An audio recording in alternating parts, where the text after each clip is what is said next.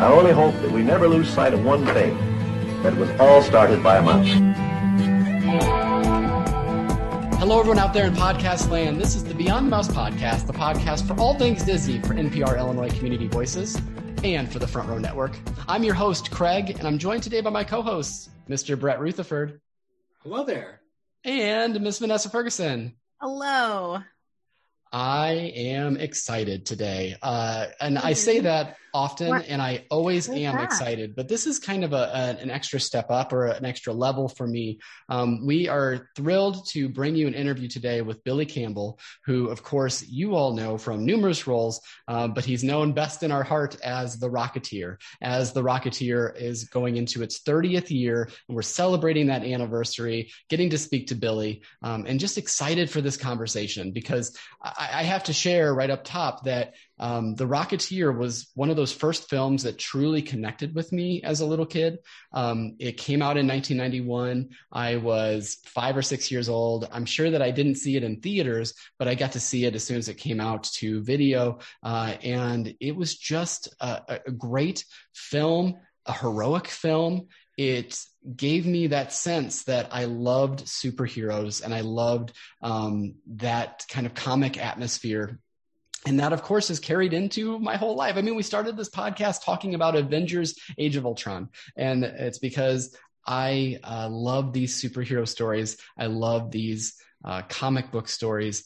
And this started that passion for it. So this means a lot to me to get to talk to Billy today. How about you two? Because I know that you were excited as well. Vanessa, your thoughts on the interview we have coming up with Billy Campbell? Well, it is always a pleasure to speak with creative people. I especially love when we stop talking about their career and talk about life because they are so thoughtful and have a wonderful perspective to bring to the table in conversations. So that I am looking forward to, but also I'm very much looking forward to living vicariously through your joy. I am so excited for you. We tease you just terribly sometimes, so more it's than nice. Disneyland. Mm-hmm. Yeah. You know, it's nice to see some good things come your way on this podcast. So I am just so excited for you. Well, thank you. I'm really looking forward to it. I will tell you, people ask Armchair Imagineering, what would you put into Disney? And I always said that, you know, the old Hollywood vibe of Disney's Hollywood studio is something that I would want to explore more. So I'm saying, and I'm sorry, Aerosmith fans, get rid of Rock and Roller Coaster and make that the Flight of the Rocketeer, because that is it fits so well right there next to the Hollywood Tower Hotel. It would be amazing to keep that side of the park in that way. But that's a whole nother podcast. Brett, are you excited for this interview? I'm really excited. It was great watching the film again and doing all of the research and revisit the 80s and the 1980s, yes, and the whole Dynasty era. And I had so many friends that enjoyed Dynasty, so this part's for you when I'm asking you questions about Dynasty. So, but just overall, I just cannot wait to get this started. So I can't wait either. Let's go right to our interview with Billy Campbell.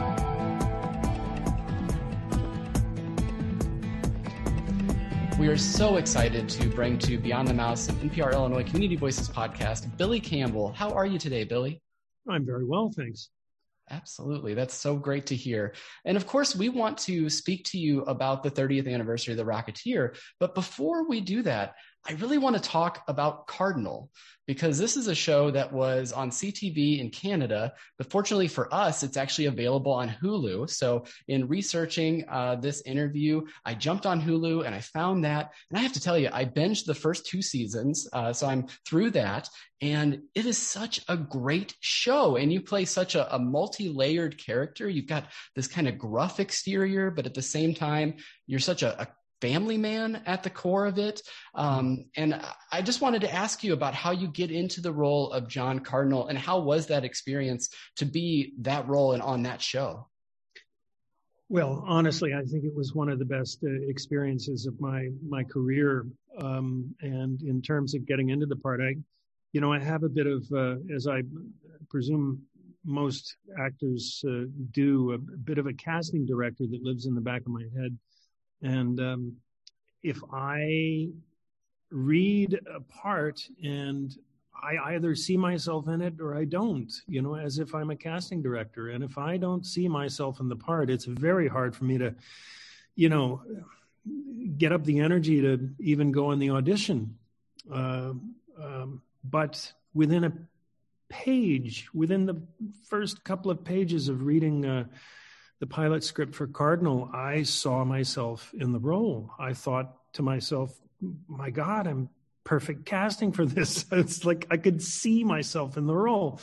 And that being said, it was heartbreaking because I had promised my wife, we had a new kid, and I had promised my wife that I would be around for her final year of architecture studies and in Copenhagen.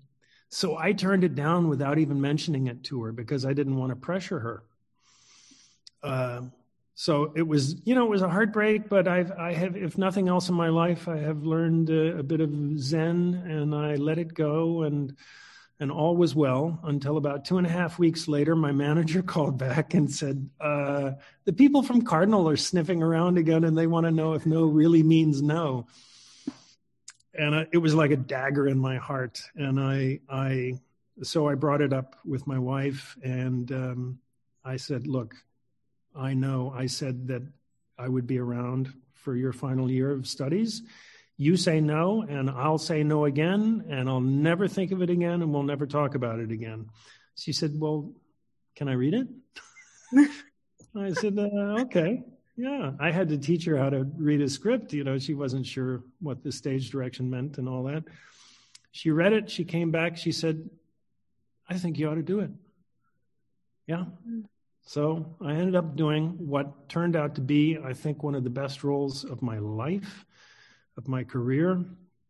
And karmically, it all came back to her because the show is playing or has played in over 100 other countries and is really, really successful. And it's been the best opportunity I have had to get my foot in the door of the business over there that you could imagine. So the chances of me sticking close to home are even better because she did say yes.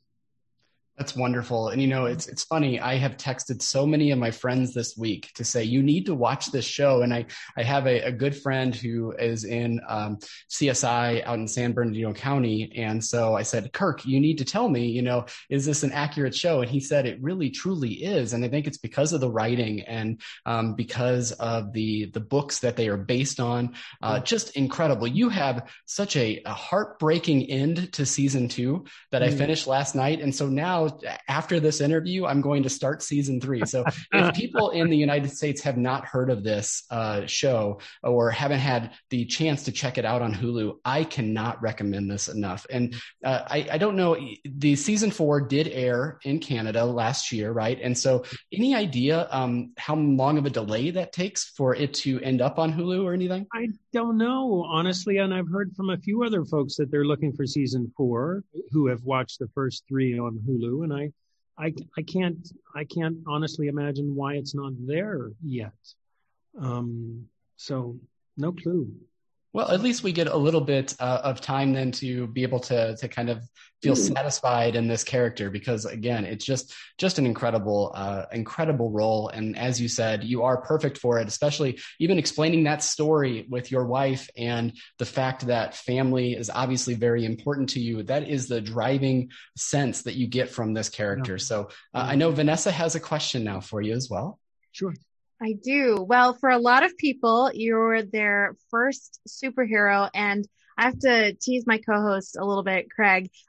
He feels this way very strongly, and he's playing things so cool right now. I have to give it up to Craig, but he is a very big fan. So we want to ask you about your origin story and how did you get involved in acting, and what led you down the path to becoming Craig's first superhero? Well, technically, he's not a superhero. So true. Technically, but he has a cool backpack. Just the guy with a rocket pack. You mean the whole story? I'll try to condense it. I'll put it in a nutshell. But sure, whatever you feel comfortable sharing. No, I'll share all day long. But I was a boy in Virginia. I grew up on a farm. I'm leaving out a lot of the unsavory stuff. I went to art school, commercial art school in Chicago. I wanted to be a comic book artist, honestly. And my next move was to go east after Chicago I would have gone east to Joe Kubert's School of Comic Book Art in New Jersey. But I fell in love with a gal from acting class in Chicago. I got into an acting class because a friend of mine said, "Come, you got to check this out. It's amazing." He was in an acting class on the near North Side, and I went in there, and I joined the acting studio. I dropped out of art school, much to the chagrin of my parents, and started acting. To get your start in Chicago is it was in the day, it was a lot easier than elsewhere, I have to imagine. Partly because Chicago is so condensed that as an aspiring actor, you can walk around every agency in town in a single afternoon, just on your own 2 feet. And back then, any agency would see anybody. You could walk in as a complete unknown, and you'd be guaranteed at least one meeting with an agent from an agency, and give them your picture, talk to them, give them your pictures, your headshots, and your CV, such as it was, with nothing on it. And how it generally worked was the first agent to send you on a meeting that got you a job would represent you. And so I did that. And I remember I got, the first thing I ever did was I had an audition for a soap opera. I don't remember which one it was. It was in New York. Agent calls me a day later and so excited. Guess what? You're going to screen test for, I don't know what it was, All My Children, let's say. They're going to fly you to New York. You're going to screen test for All My Children. And I was terribly excited. But then I was like, but what does that mean? Does that mean, she's like, it's a screen test. You sign a contract, then you do the screen test. If they want you, they got you for, 2, 3, 5 years. And I was like, I used to watch soap operas at a not so productive point in my early life. And I really think they're kind of cheesy. I don't want to do it. She was like, what? You've never done anything. You got a screen test for soap opera. I don't want to be on a soap opera. Yeah. So she yelled at me. And then I said, does that mean you won't be my agent? And she said, no, I'll be your agent. And she hung up the phone. So I became an actor. And then I did a small part. My first on camera was a small part in a TV movie in Chicago. I was so petrified when I got on screen in front of the camera. That I froze up. I became a block of wood, and they almost entirely cut me out of the thing. It was traumatic. The director grabbed his hair and turned away from the camera, yelled something obscene, and I almost quit the business if it hadn't been for a very, very kind first AD who took care of me. And then I left to go to LA to chase my girlfriend from the acting studio, choosing instead of going to comic book school to go out to LA. I chased her out there, and my first job there was I got an arc on Dynasty, which was terribly exciting because it was the top rated show on TV at the time. I had no idea what the part would be. When I auditioned, I was reading a scene with a man and a woman. I was the man. They had a woman there. And then I went home to Virginia to visit family. And while I was in Virginia, I got a call saying I got the job on Dynasty. I happened to be visiting an old teacher from school at the time, and he was thrilled. I was thrilled, and we spent the evening, just conjecturing which of the beautiful women on Dynasty I would be cavorting with. And then I got out there and realized that the character was gay, and so that was interesting because I had never. Well, because they hadn't said anything about it, and because I had never played a gay person before, and I think it was one of the first, if I'm not mistaken, the first openly depicted gay relationships on primetime television, and it was a blessing, a wonderful, wonderful blessing, and then I was sort of off and running.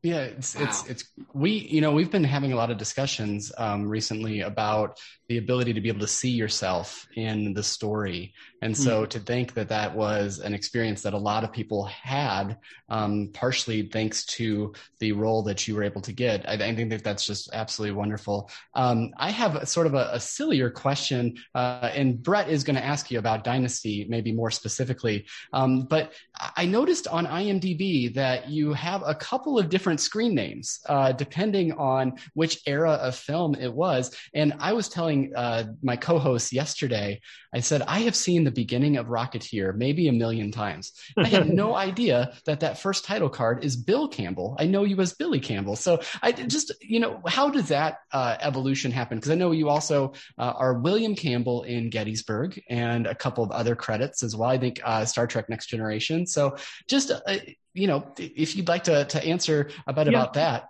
Yeah, it's easy. When I first came out to California and registered with the Screen Actors Guild, my family have always called me Ollie or Billy, right? Ollie for my middle name, Oliver, Billy for William. And but when I came out there, I was young and I wanted to seem, I guess, more mature than I was, and so I started going by William. But then the Screen Actors Guild got a hold of me and said, "Well, you can't be William because there is a William Campbell." And he had been on Star Trek previously and done a bunch of other stuff, westerns and so forth. He's I looked him up and I'm like, oh, I know that guy. So then I went by Billy. I always wished I had gone by Ollie because that's the name that fits me best and the one I feel most comfortable in. So then I went by Billy, and then I went by Bill. And then I changed it at a certain point, I added the Y at some point. The Bill, of all the iterations of my name, Bill is my least favorite. I mean, that's something you get in the mail that you have. Well, I did have a question about Dynasty, and you did speak, well, it's Dynasty. I mean, wow, Dynasty was the deal. Okay, I do recall watching Dynasty, yes, and I have friends who watch Dynasty, so they are going to be very thrilled that we are speaking to you, as I am. But anyway, what was it? I mean, look like you're old enough to have watched. Oh, well, thank you. My babysitter told me all about, Dynasty. So, but, okay. Well, actually, and then we're going to ask you about, that cast, but okay, this is Beyond the Mouse. So I have a little bit, and follow me with this. Okay. Yeah, so a friend of mine, Goofy, we're Beyond the Mouse, and I'm a former Walt Disney World cast member, so I still play by the rules. So Goofy was at a big tennis event in Florida, and I mean, it was a who's who of 80s pop culture. I mean, Robin Leach was there, reporting the lifestyles of the rich and famous. Yeah. But Goofy met and posed for pictures with one of your co-stars, John Forsythe. And Goofy tells me that John Forsythe was such a wonderful gentleman. He reached out his hand. Well, hello, Goofy. How are you today? As I remember Goofy telling me. Yeah. And he was just very open to this, to having a moment with Goofy in a photo op. Yeah. And he was so kind, as Goofy told me. Okay, enough about that. But anyway, I also remember, Charlton Heston of the Colbys. Yes. The Dynasty spinoff.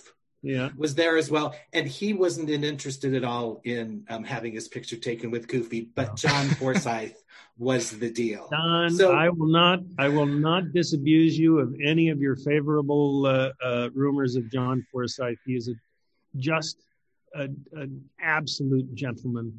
I treasured every moment I got to spend near him and with him, because he was just a lovely, lovely human being.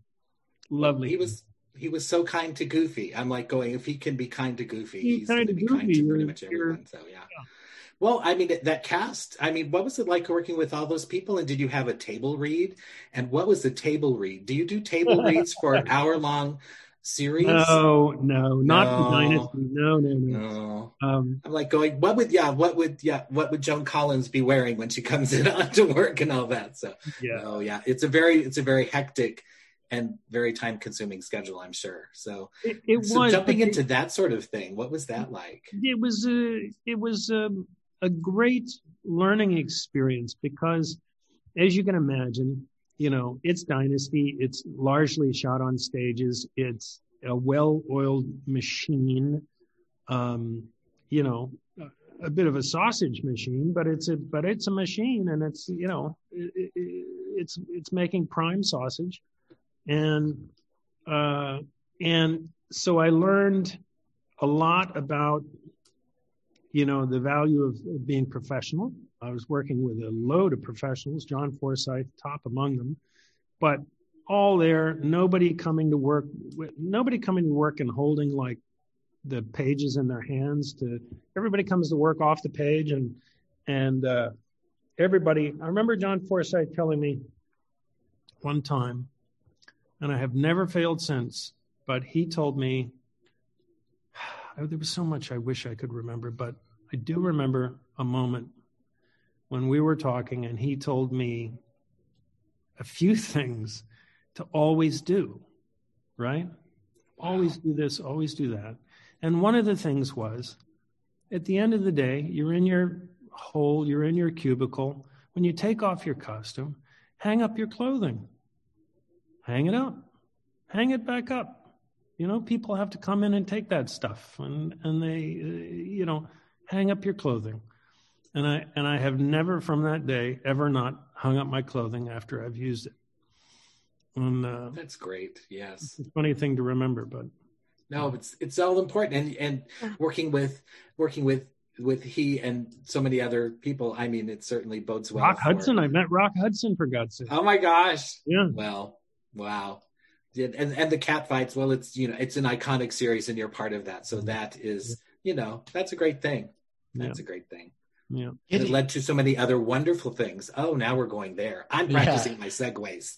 I'd say getting into the Rocketeer, and I have to, in the most respectful way possible, push back a little bit that he's not a superhero, because really Batman's just a guy with a lot of money. So Cliff can be. Batman's not a superhero either. Okay, fair enough. But it is celebrating its 30th year. And Vanessa alluded to this, but this is one of my top 5 favorite films. It's when you look at The Rocketeer, a lot of articles are coming out about it, celebrating its 30th year. And they talk about how it had the Marvel formula before these Marvel MCU films were even a thought. And so what do you think it is about The Rocketeer in general, from your perspective? How does it endure like this over time, and why does it have such the fan base that it does?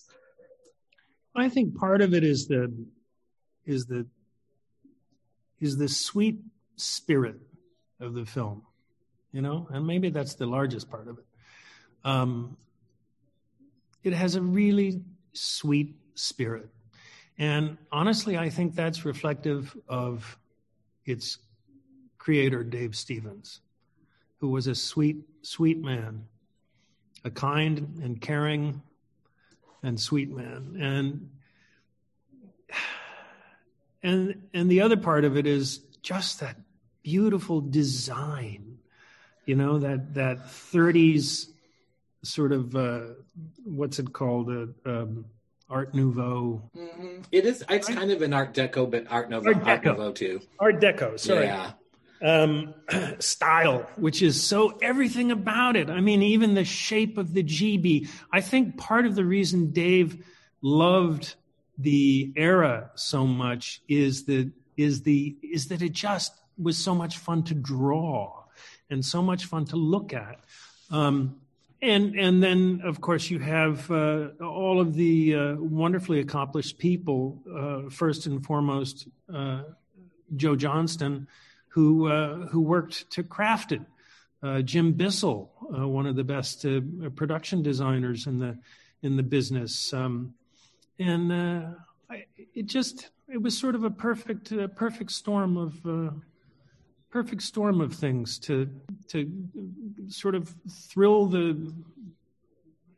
your sense of adventure and thrill your warm the cockles of your heart.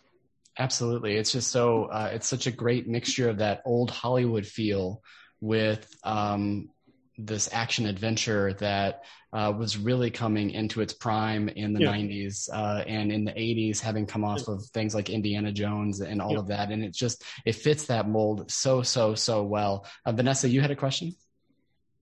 Yeah, so we wanted to just talk a little bit more about this because the role is such a standout performance. So you're in LA, you're doing the Dynasty thing. So walk us to how you become Cliff Secord. Well, yeah, that's pretty funny because by the time, let's see, Rocketeer came around in 90. And I was doing Dynasty in 84. I think I started on Dynasty 85, maybe something like that. So there were a few years in between. I started going to the Southern California Renaissance Fair as soon as I got to LA, which used to be up in the mountains just north of Los Angeles, and was really like a holdover from the hippie days. It was really something to witness. It was wonderful. And I went there as a customer, though it's a bit like Rocky Horror Picture Show. Everyone dresses up to go to the Renaissance. Mm-hmm. I went there as a customer for the first few years.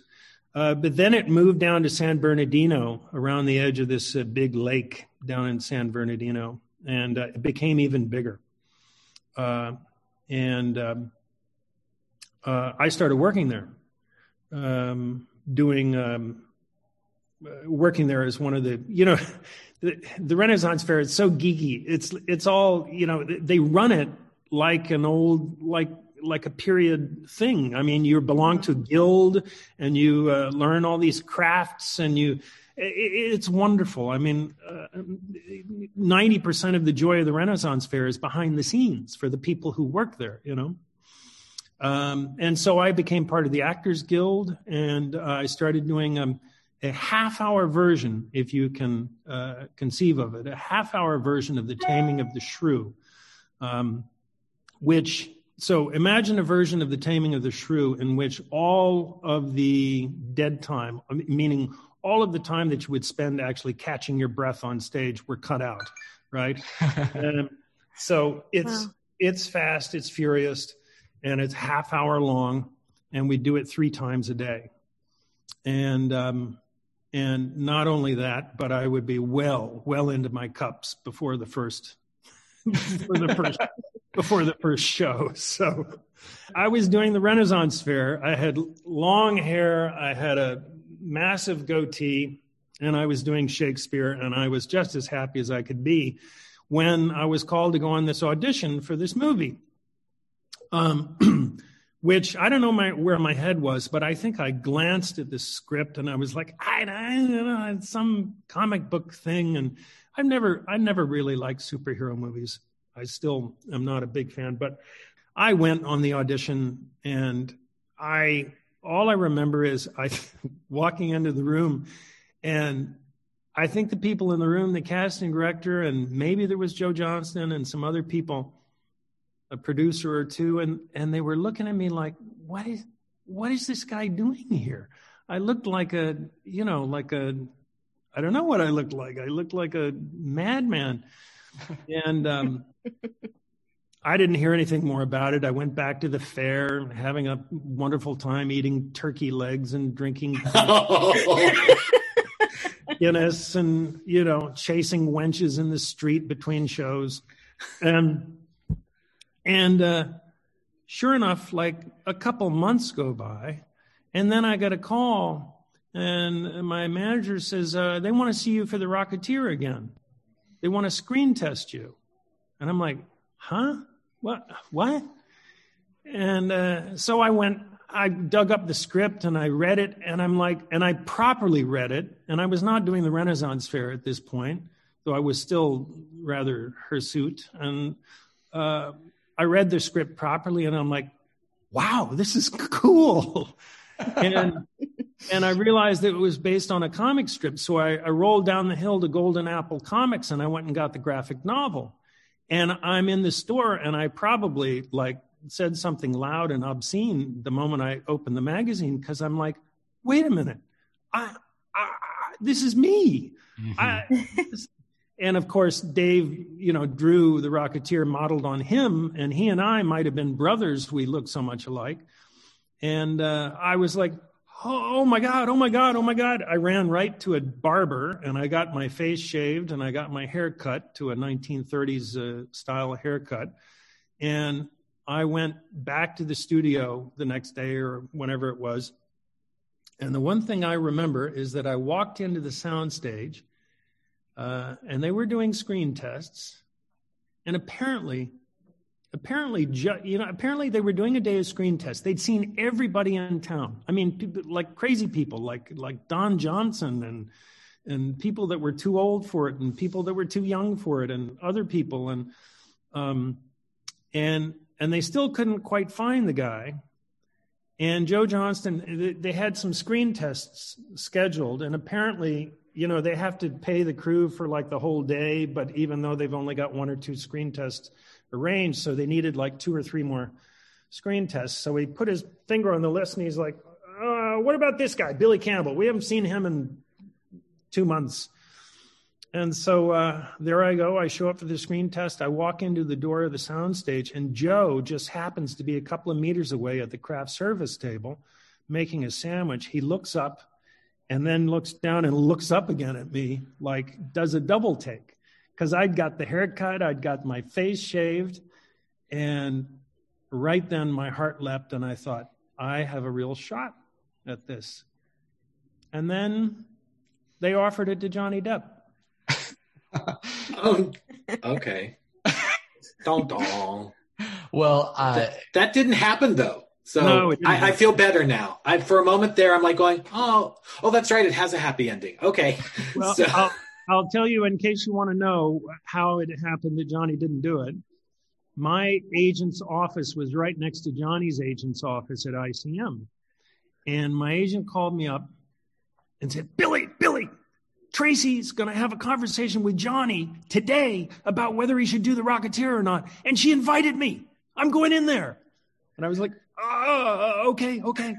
And he called me later in the day and said, I was brilliant. I did everything. I started by telling him all the reasons he should do the movie, and then I segued into all the reasons he shouldn't, how he wants to have an offbeat career, and this is not really an offbeat film, and it's a big commercial thing, and blah, blah, blah. And so he talked him out of it. The best agent in town. Oh my gosh, that's a good story. Thank you. And a few days later, sorry, I'm babbling. No, that's go okay. ahead. A few days later, I was at the agency and in my agent's office, and he says, Billy, said Johnny's right next door with Tracy. You want to go in there? I'm like, no. And he said, yes, you're coming in there. And he took me in there, and there was Johnny Depp. It's the one and only time I've ever met him. And I didn't know what to do. I picked him up and gave him a great big bear hug and said, thanks. It's funny because he's like a tiny human being. He's like tiny, but he smelled good. He smelled like, I don't know, leather and citronella or something. That sounds about right, I think. Wow, great. Can I also just say that you are my favorite guest we've ever had on now, because you mentioned that you like turkey legs, and we have a running gag that I'm the only one on this show that likes turkey legs, and you are the very first one to ever bring it up. So that will, I will forever treasure this. I don't even, I fail to comprehend how that's even a gag, because doesn't everyone like turkey legs? You would think everyone does. I wouldn't say that you're the only one on the show. I think just Brett is so aggressively against the existence of a turkey leg that no. Let's see. It's a very sort of specific park related event. At a Renaissance fair. Okay, I'm going to give you Renaissance fair because okay. I will give you Renaissance fair. But I'm like walking around in Frontierland or going into Tomorrowland, and I see a turkey leg. Remember, we are Beyond the Mouse. So anyway, it just is. I'll just shut up though and let her have her turkey leg moment. Yes, ye old turkey leg is delicious. I still have my Renaissance fair gear hanging up on the fence. I love a good Renaissance fair. That's perfect. So great. You mentioned, I think people, if they didn't know that Dave Stevens had come up with this amazing graphic novel and that was the basis for the movie, people would pick that up today and they absolutely would think that the graphic novel was done after the movie, because it is striking, the resemblance between you and Cliff Secord. And I just, you mentioned that Dave is such a genius and working with the film. I'm wondering, can you elaborate on that? Was he on set for most of the film? Did he work in the development of the film? How did all that go? How was that relationship? I don't know exactly about the development. My hunch is that he was pretty closely involved. He was shy as well, and a remarkably sort of a humble fellow, but I think he felt shy about being around too much. I wanted him around all the time. I mean, my God, I'm like a kid who wanted to draw comic books, So like hanging out with Dave Stevens was, I don't know, the whole thing was a bit of a wet dream, like hanging out with Dave Stevens and doing my very first film, being the lead in my very first film. Not only that, but it's an adventure movie. Not only that, but it's set in the 30s. Not only that, but I'm falling in love with my co-star. I mean, like the whole thing was just. So anyway, Dave was around. He wasn't around as often as I would have liked, but he was definitely a presence. That's excellent. Vanessa, you had a question about Joe Johnston. Well, we've talked about him in just a little bit, and he has a real eye for that World War II nostalgia, and most notably in The Rocketeer and also Captain America, the first Avenger. So we just kind of wanted to ask you, how do you feel he's able to capture that time so well? And did Joe get you as an actor into the period of the film in any particular way? No, I think Joe's magic is, I told him this recently. We not that long ago, just a couple of months ago, we had a Zoom viewing of The Rocketeer, and Joe was there, and Amy Young, and the whole she was special effects, and the whole bunch of the special effects folks from Industrial Light and Magic were on the Zoom, and we all watched the movie together and yacked about it. Amy Young, by the way, a Renaissance Fair, who I knew at the Renaissance Fair before she even was at ILM. And so Joe, I said this to Joe afterward. We traded a couple of emails, and I said, he was a funny cup of tea to begin with, because I was a beginning actor. I mean, my first film job, I'd been acting for a while, but Joe is, if things are going well, Joe leaves you alone. Do you know what I mean? Sure. And he has a very spare directing style, which I have come to love. And honestly, he was a funny cup of tea for me in the beginning. I grew to love him and love his direction. And I told him recently that you are the cup of tea against which I have measured countless other cups of tea over the years, and none, very few, if any, have equaled. So I think his magic is he knows how to move the camera. He knows that the camera is the audience, and that he should take the audience. He knows how to take the audience where they need to go. And he works with good people, and he's trusting of good people, and he doesn't brook nonsense from jerks. So, he's everything a top-notch director ought to be. And, yeah. That's great. Did I answer that? I can't even remember what the question was. You did. Yes. You did. Good. Yes. You answered it wonderfully. Brett, you had a question about his co-stars, numerous co-stars in the movie. Well, it was so great to watch The Rocketeer again because I've watched it a few times and Craig has helped me revisit it. So so I'm very grateful to him for that. But there's so much chemistry in this film with your castmates, and I'm a big fan of Margot Martindale. But I wanted to ask if there was any specific stories or thoughts that you had with working with three individuals specifically, and we can take them one at a time if you like, because it sounds like you probably have some stories. But anyway, so I'm going to reverse the order just a little bit here. But Timothy Dalton. Timothy, gentleman. I think it's. I mean, obviously, I haven't seen every Timothy Dalton performance across the board, but I have to believe it's one of his very best. He's magnificent as the gosh, I can't remember his name. Neville Sinclair, of course. Neville. Yes. I just think he was genius. He was absolutely genius in the role. Genius. And a gentleman. And I adored him. I wish we had spent more time together. That's great. Wow. Okay. And Jennifer Connelly. Jennifer Connelly, there's not a lot needs saying. Okay. Yeah. Okay. No, and then I just mean that I adored her as well. We fell in love during the movie. We were together for 5 years or so afterward, and I adore her to this day. That's awesome. And Alan Arkin. Wow. Alan Arkin. Alan and I are still friends, and we do still keep in touch. I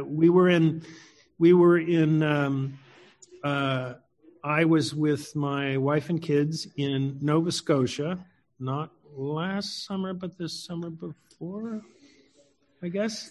The summer the hurricane came across. What's the name of the hurricane?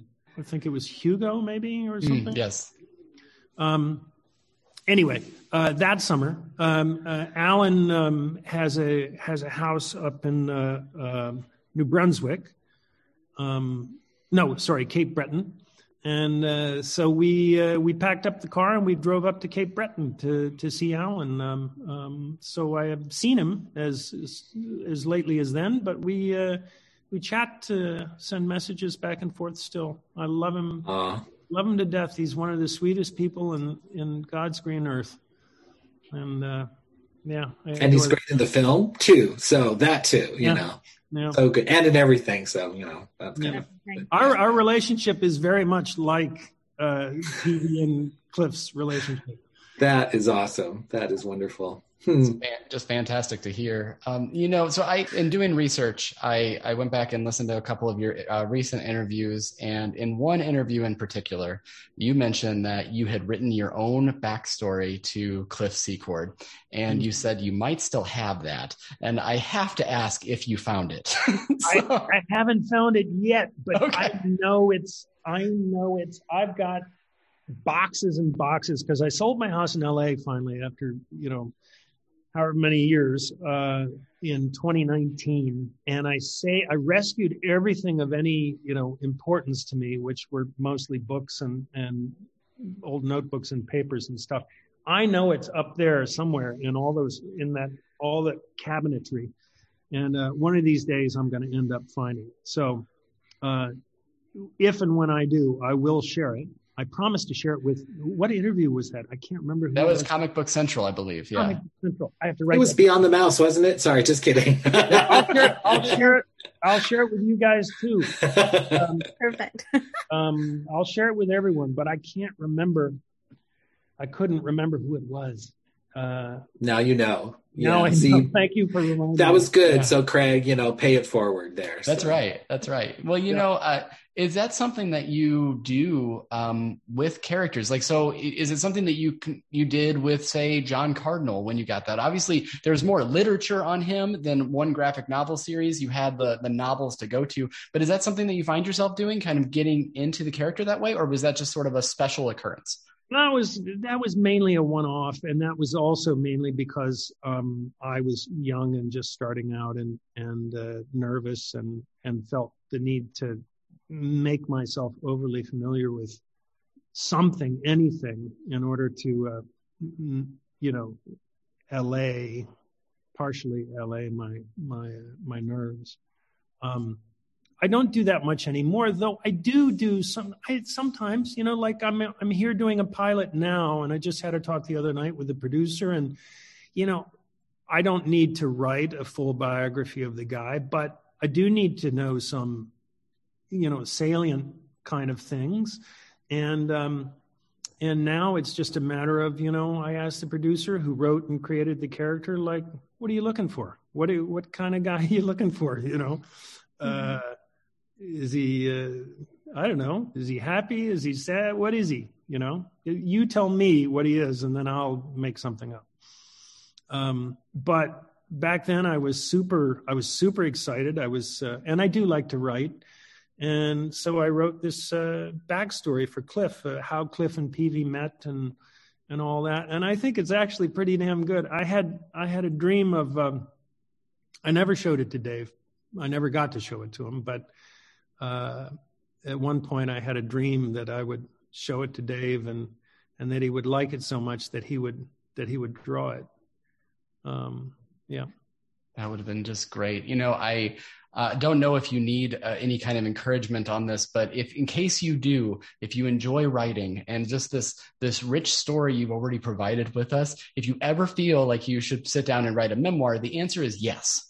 Because we would love to read it. We would love to get that for sure. But Vanessa, you had our next question. So the great late James Horner wrote a score that was beautiful and perfect for the film. And we just wanted to ask you, were you able to hear any of it before the film was released? And how did you feel it shaped the film? Well, I don't remember hearing it before it was released. Though I guess I must have at some point. No, but it doesn't. That doesn't come back to me. But how it shaped the film? Oh my God! Can you imagine that movie without that score? I mean, the movie would still be good, yeah, but that score is just brilliant. It just lifts you. I mean, like the wings, like you're on wings, which is exactly what may have been what James was thinking of when he wrote it. It's just a magical score. Magical score. It's right up there for me with, The Mission, I think, is one of my favorite all time. That's a good one, yeah. Yeah. Wow. That opening title sequence and that opening scene, it sets you in such a way.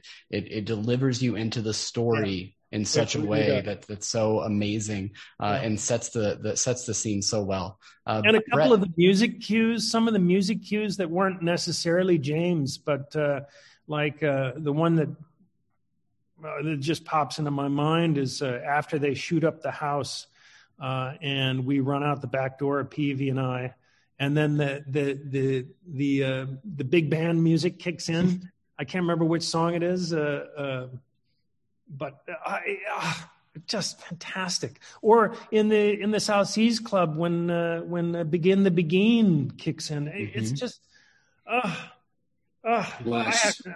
have to watch the movie now again. Yay! Well, hey, we'll watch it along with you anyway. But Brett, you have a question now about the end of the film and kind of where it went from there. Well, when we reach the end of the film and Jenny hands to Peavy the plans for the rocket, as fans of this film, it left us wanting so much more. Yeah. Now, we understand that there may have been stories where Disney wanted to create a franchise or sequels. Were there any whispers at the time on the set about a Rocketeer sequel? Or there were whispers. But they, when the movie opened and it didn't do the business that Disney wanted, then the whispers just goes away. Stopped. Yeah. Well, still, there's whispers, and we still love it. So there's just a couple of films that it seemed like they were ahead of their times for whether it be the critics or the audience reaction. I actually, growing up in this era, I really put this film in a category along with something like Hook, which is thought of as Steven Spielberg's kind of miss of a film, but it has such a life because Robin Williams is my Peter Pan.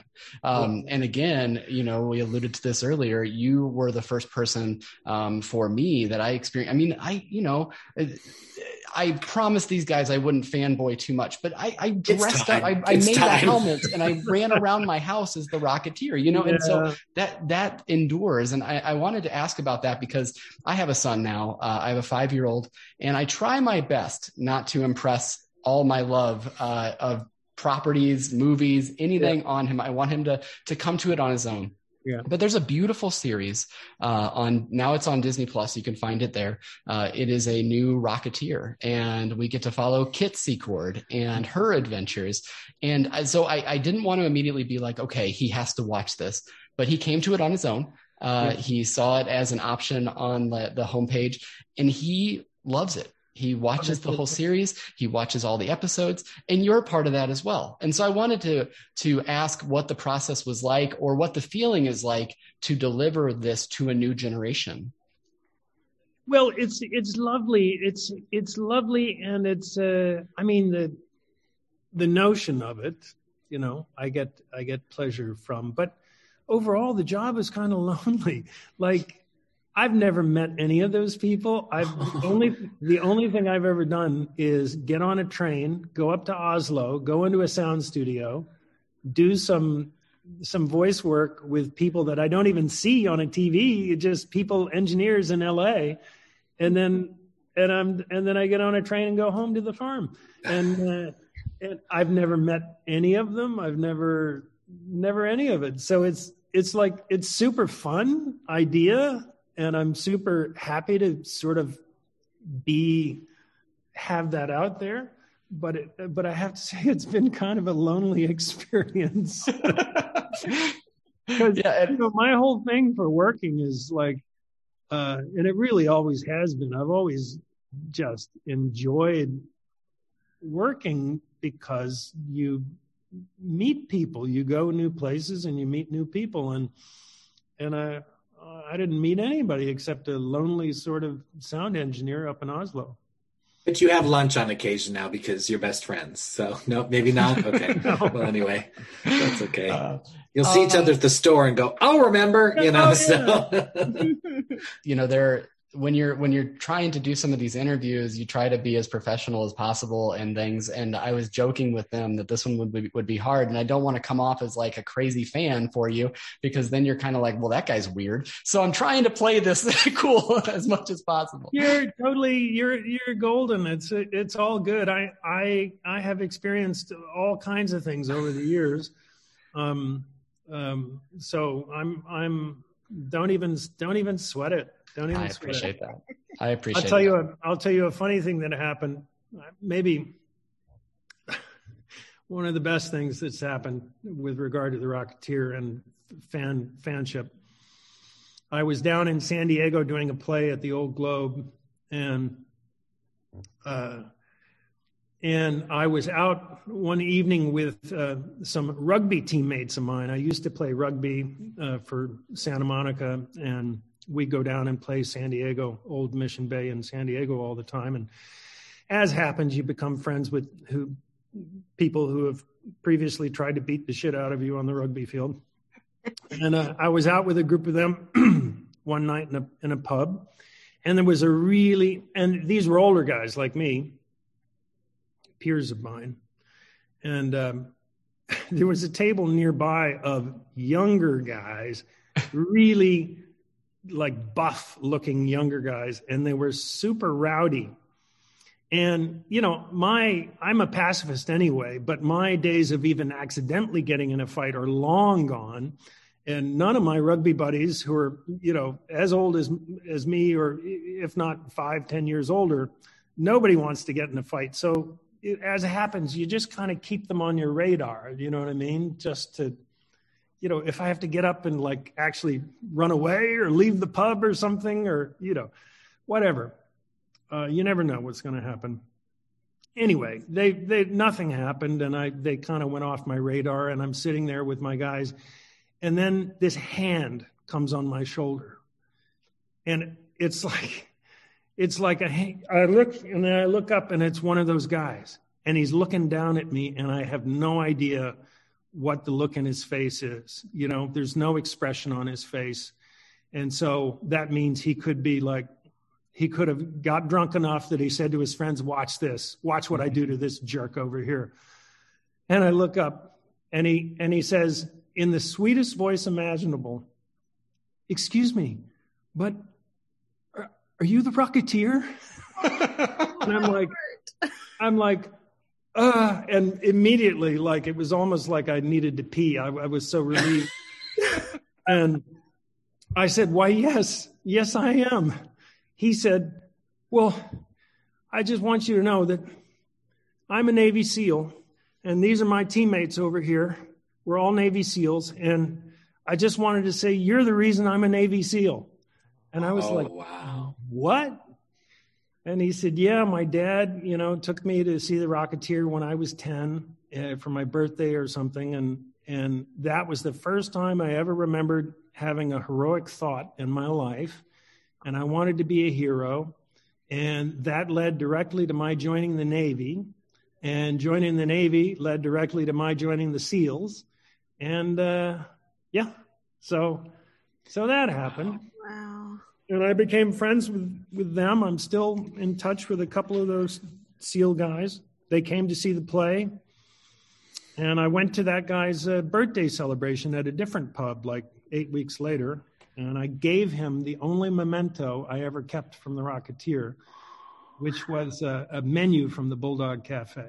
Wow. Which had a. I regret it now. I wish I hadn't. It had an old call sheet from the movie also stuffed in the back of the menu. So that's really cool. And I mean, truly, you had that impact on so many people, and myself included. But I think it's Vanessa that has the next question. I was losing your story. I lost my place, but Vanessa, I think you have the next question. I don't even know how I can ask anything that would top that story, but I'll try here. So you broke some news in a recent interview that you'll be returning to your Star Trek The Next Generation character, the new Nickelodeon show Star Trek Prodigy.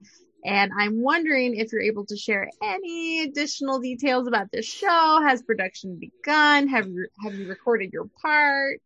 You could say, we could say something like, I will hint at you that I may be revisiting the Star Trek universe at some point in the near future.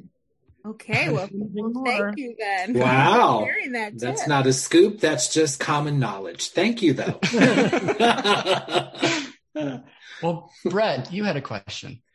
Well, you mentioned your rugby experiences, and we've read that you love rugby and sailing, and that you've even been part of a crew of a multi-masted tall ship, and you've sailed around the world. Mm-hmm. Wow. I mean, it seems as though you have a wonderful sense of adventure. Does that speak to your philosophy about life? Ooh, big questions now. Well, I don't know. I mean... or what you did on your summer vacation or your hiatus, that sort of thing. Well, no. The rugby thing is, rugby, I think, is kind of saved my life when I was younger and running around and being rather dissolute and so it gave me something to, it gave me something. Rugby is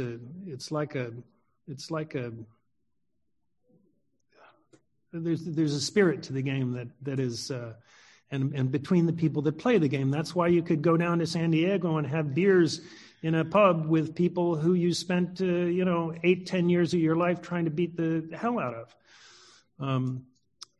So that's that.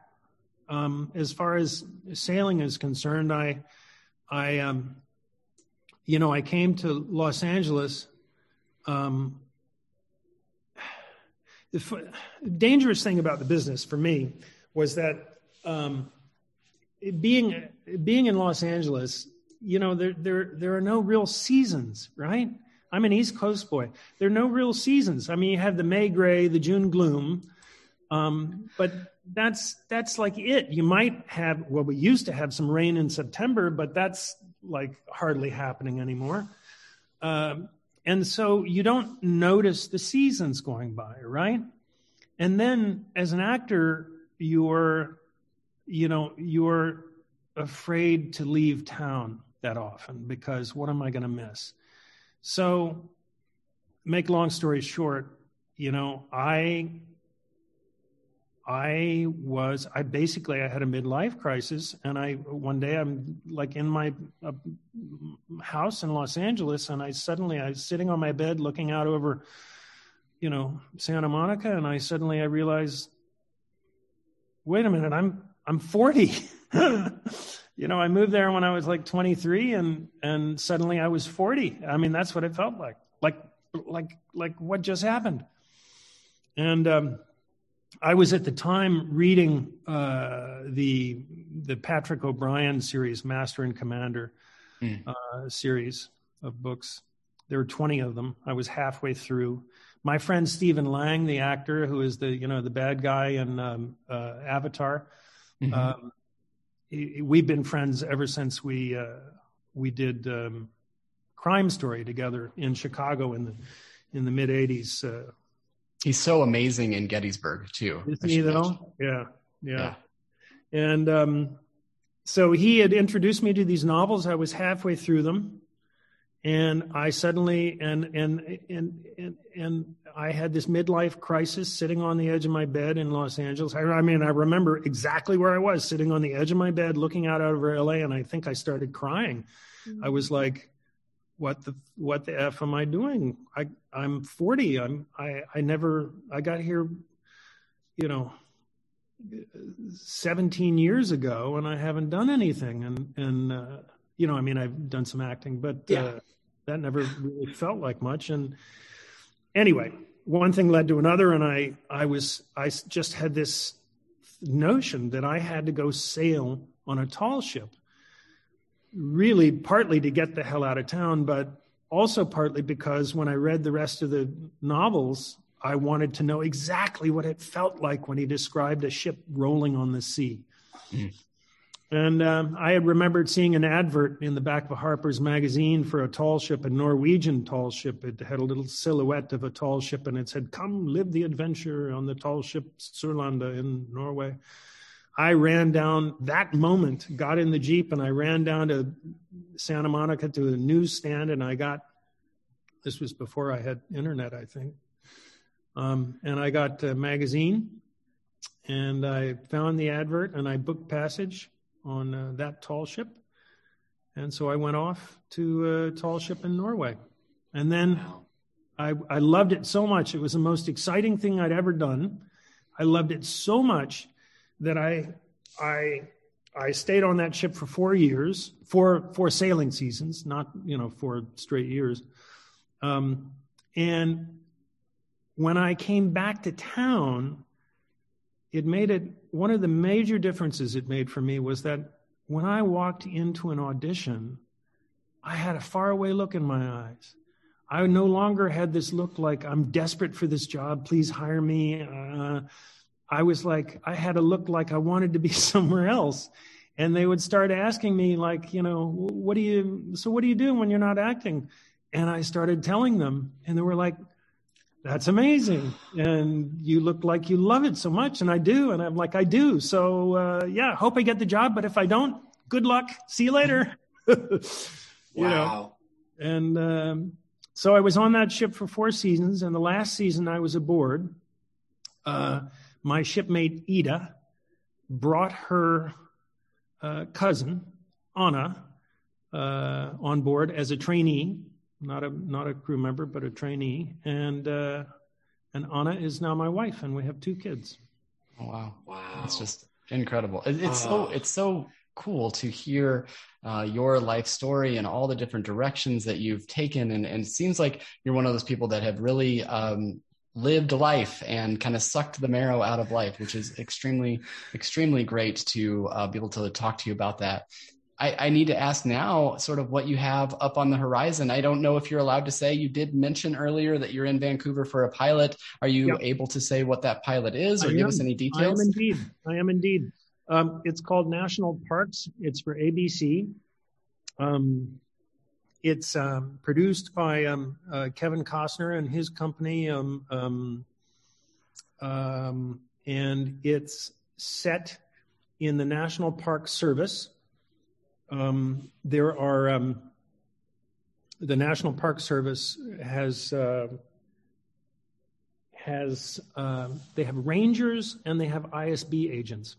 Rangers they have quite a few of, maybe a couple thousand, I think, spread out. They're the people in the flat hats you see who, the Smokey Bear hats.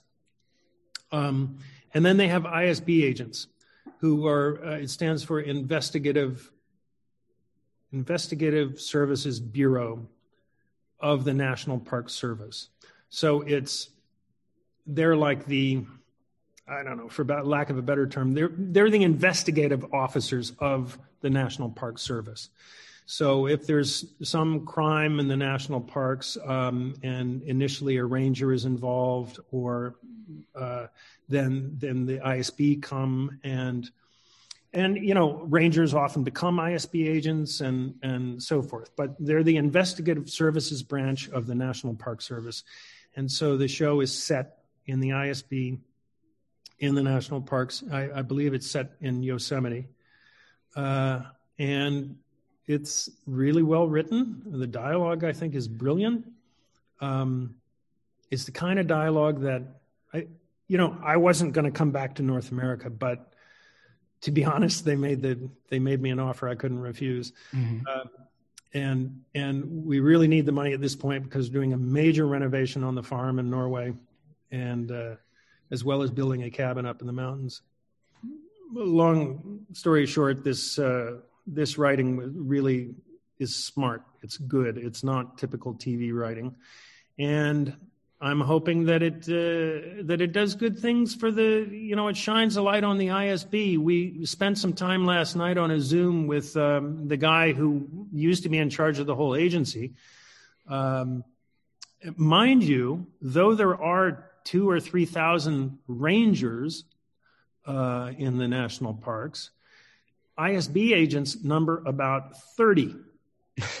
And that's covering 84 million square acres of National Park Service. Oh. And we talked to him last night, and he said, I got to tell you, the agents at the ISB, they're all pretty damned excited about this show. Because not a lot of people know that they exist. And there is, from what I'm learning, there's a lot of nasty stuff goes on in the national parks. I've been on the National Park Service website and reading their yearly reports, and I mean, there's a lot of nasty stuff that goes on. So at least 12 seasons of that, right? Mm-hmm. Oh my God, please no. Okay. Good. Okay. Picked up and good until okay. Yeah. Well, if you think about like what has happened with Kevin Costner's Yellowstone, it makes a lot of sense that this might be an area where he might expand, and that's extremely exciting, because truly to kind of come back full circle to where we begun this, I, again, can't recommend people check out Cardinal enough, because your acting in that is just superb. And I typically don't do kind of the gory criminal dramas, but it's something about the writing of that show. Like you said, it was something about the writing of that show that was different, and that gave us those multi-layer characters, and the fact that it was in 6-episode series that were pretty much self-contained. It just made it's making it such a great viewing experience. So I can't recommend that enough. And we can't wait to see what else you're going to be in the future. And and this has just been so great. This has been such a wonderful time to get to talk to you. And I just want to say thank you so much for the opportunity to be able to speak with you today. Well, it's my pleasure, you guys, especially seeing as how I'm in quarantine and desperate for company. Hey, well, we can do this, anytime you feel, just give us a little Zoom ring up, and we will be happy to hear more of your stories. Definitely. I'd be fine with that. Fine with that. Well, and you've put aside the notion never meet your heroes, because, I think because Craig is going to be fanboying and loving this for a moment. So thank you for thank you so much. I really appreciate it. It's my pleasure. It's my pleasure. Thank you. All right. Well, take care, please. Yep, we can't wait to see you on the screen and wherever else you are next. Thank you. Thank you. Bye now. Bye. See you.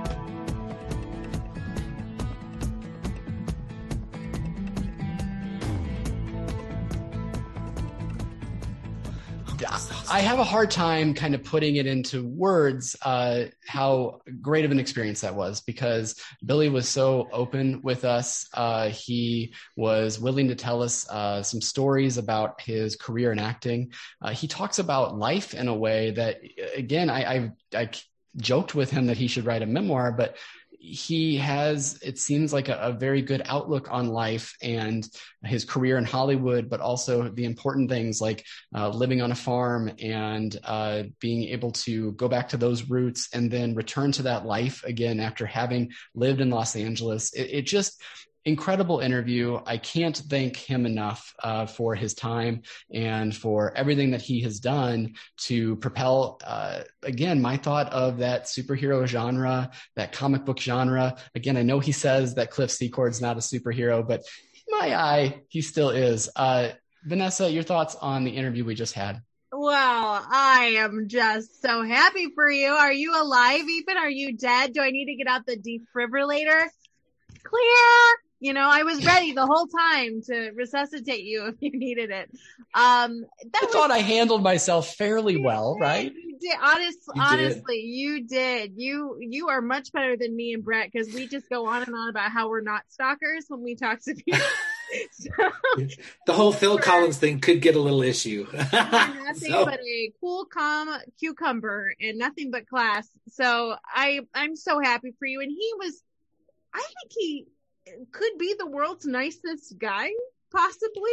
He's had a wonderful career. I really get the sense that he loves his craft and has really worked on it throughout his career. But I also love just talking about life with him and his wanting to sail, and what a delight, and just a very, very nice person. It was a wonderful time to speak with him. And again, So happy for you, and so happy that he enjoys ye old turkey leg. Oh, Brett, I bet you didn't think that was going to come up today, did you? But we will forever have this in our memories. Yes. Oh, well, are you going to me now? Because I was going to mention. I think I have to, and I thought maybe Vanessa might bring that back up. Well, she just did, and I forgive. I'm a very forgiving person, and I was in the interview. I was kind of specific on where I think turkey legs should exist. Renaissance fairs, yes. Theme parks, well, not when I'm around. But anyway, yeah. Back to this interview. This was, as I said, don't meet your. You should never meet your heroes, and kind of, Craig, you did, and I think it was a good experience. So I am happy for that. I am happy that he shared so many wonderful experiences, both on set and on screen experiences, as well as life lessons that he's learned, because we always love life lessons on our podcast, so we can learn and grow.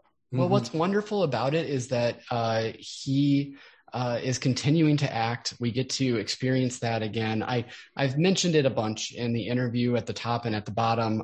Cardinal is great. Please go out there and support that on Hulu. I'm really looking forward to that pilot that he's filming for ABC. I can't wait to see what becomes of that.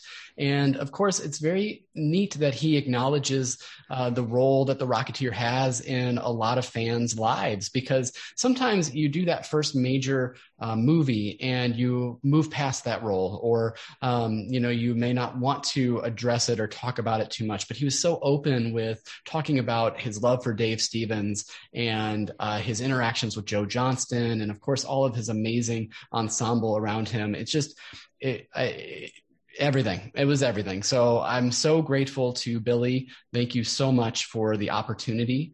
And we've had so many great opportunities, right? And we are so grateful to all the people that we've gotten to speak with. And again, this one is just it has a bit more of a place for me because of the importance of this particular film on my childhood, for sure. So any final thoughts, you two? Brett? We're so happy for you. We're so happy for you. I'm happy for you two because, I will say that when I said, I don't know, how long have we been doing this? Like 4 years ago, 3 years ago, you had told me that I really needed to go check out Big Business. I believe was the film. And it took me forever to do that. And also Pollyanna, you told me that. It took me forever to come to those films. And then I was like, if I'm going to assign you a movie, it's The Rocketeer, right? And so it's kind of nice to come full circle with that. Yeah. Vanessa, any final thoughts?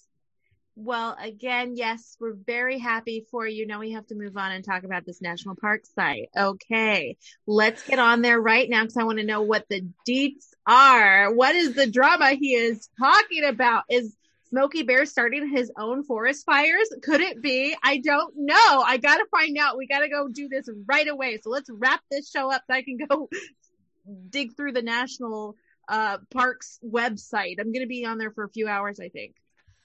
Absolutely. I'm going to go watch Rocketeer again. Yeah. You know where you could spend a couple of hours? You can subscribe to our podcast on any podcast feed that you like. You can find us by searching Beyond the Mouse. You can also follow us on social media, Beyond the Mouse Podcast on Facebook, also Beyond the Mouse Pod on Instagram, and Beyond Mouse on Twitter. We're kind of trying to be active all over the place so you can interact with us. Please feel free to message us and let us know what you think of the show. We really love to hear from people and would love to get your insights into what you'd like us to try to cover in the future, because we are certainly here to make this an interactive experience for you as well. We are also a Community Voices podcast of NPR Illinois, so you can find us on nprillinois.org. And we are part of the Front Row Network, so you can find us there by searching the Front Row Network on any social media, and also Front Row Reviews with a Z on Twitter as well. Counting, this is episode 98. And we will have an episode next week, episode 99. If I've done my math correctly and we've done the schedule correctly in my mind, we are going to be meeting another Vanessa Ferguson who also has a Disney podcast, which will be really fun. It was a great conversation that we were able to have. And then it's the big deal. April 2nd is our 100th episode. And Brett, feel free to edit this out if you don't want us to make this announcement on the podcast.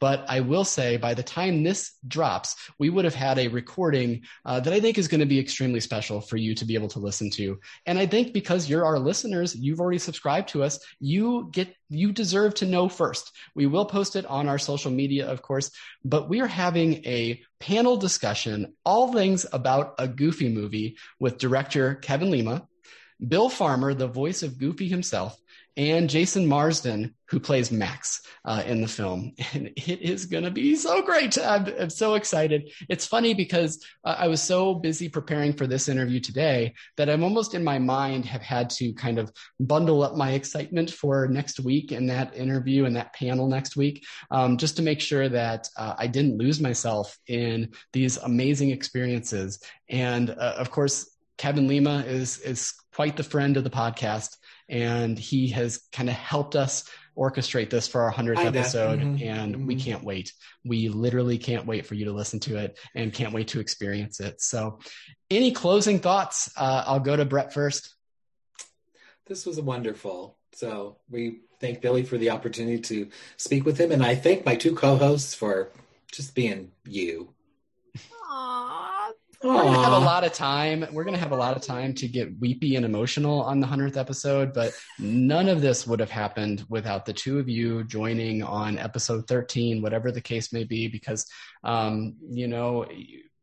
we work so well together as a unit, and this would not have happened without both of you in that as well. And so I'm so grateful for that. But again, we've got time to be weepy on the 100th episode. But Vanessa, any final thoughts before we get out of here? Well, I have to say you guys are the best, and thank you to our listeners too. You are such a part of this as well, so thank you for listening. And that 100th episode will be so good it'll have you saying "Gorsh." Gorsh, yeah. We'll have to do. No, we probably shouldn't do any Goofy impressions with Bill Farmer. That would probably. If I start to go down that, if I start to go down that path, yes, we will stop you immediately. I'm like. It's time to get out of here because you need to go to Disney Plus and turn on The Rocketeer right now. So for Beyond the Mouse podcast, I am Craig. I'm Vanessa. And I'm Brett. And we will see you real soon in the front row.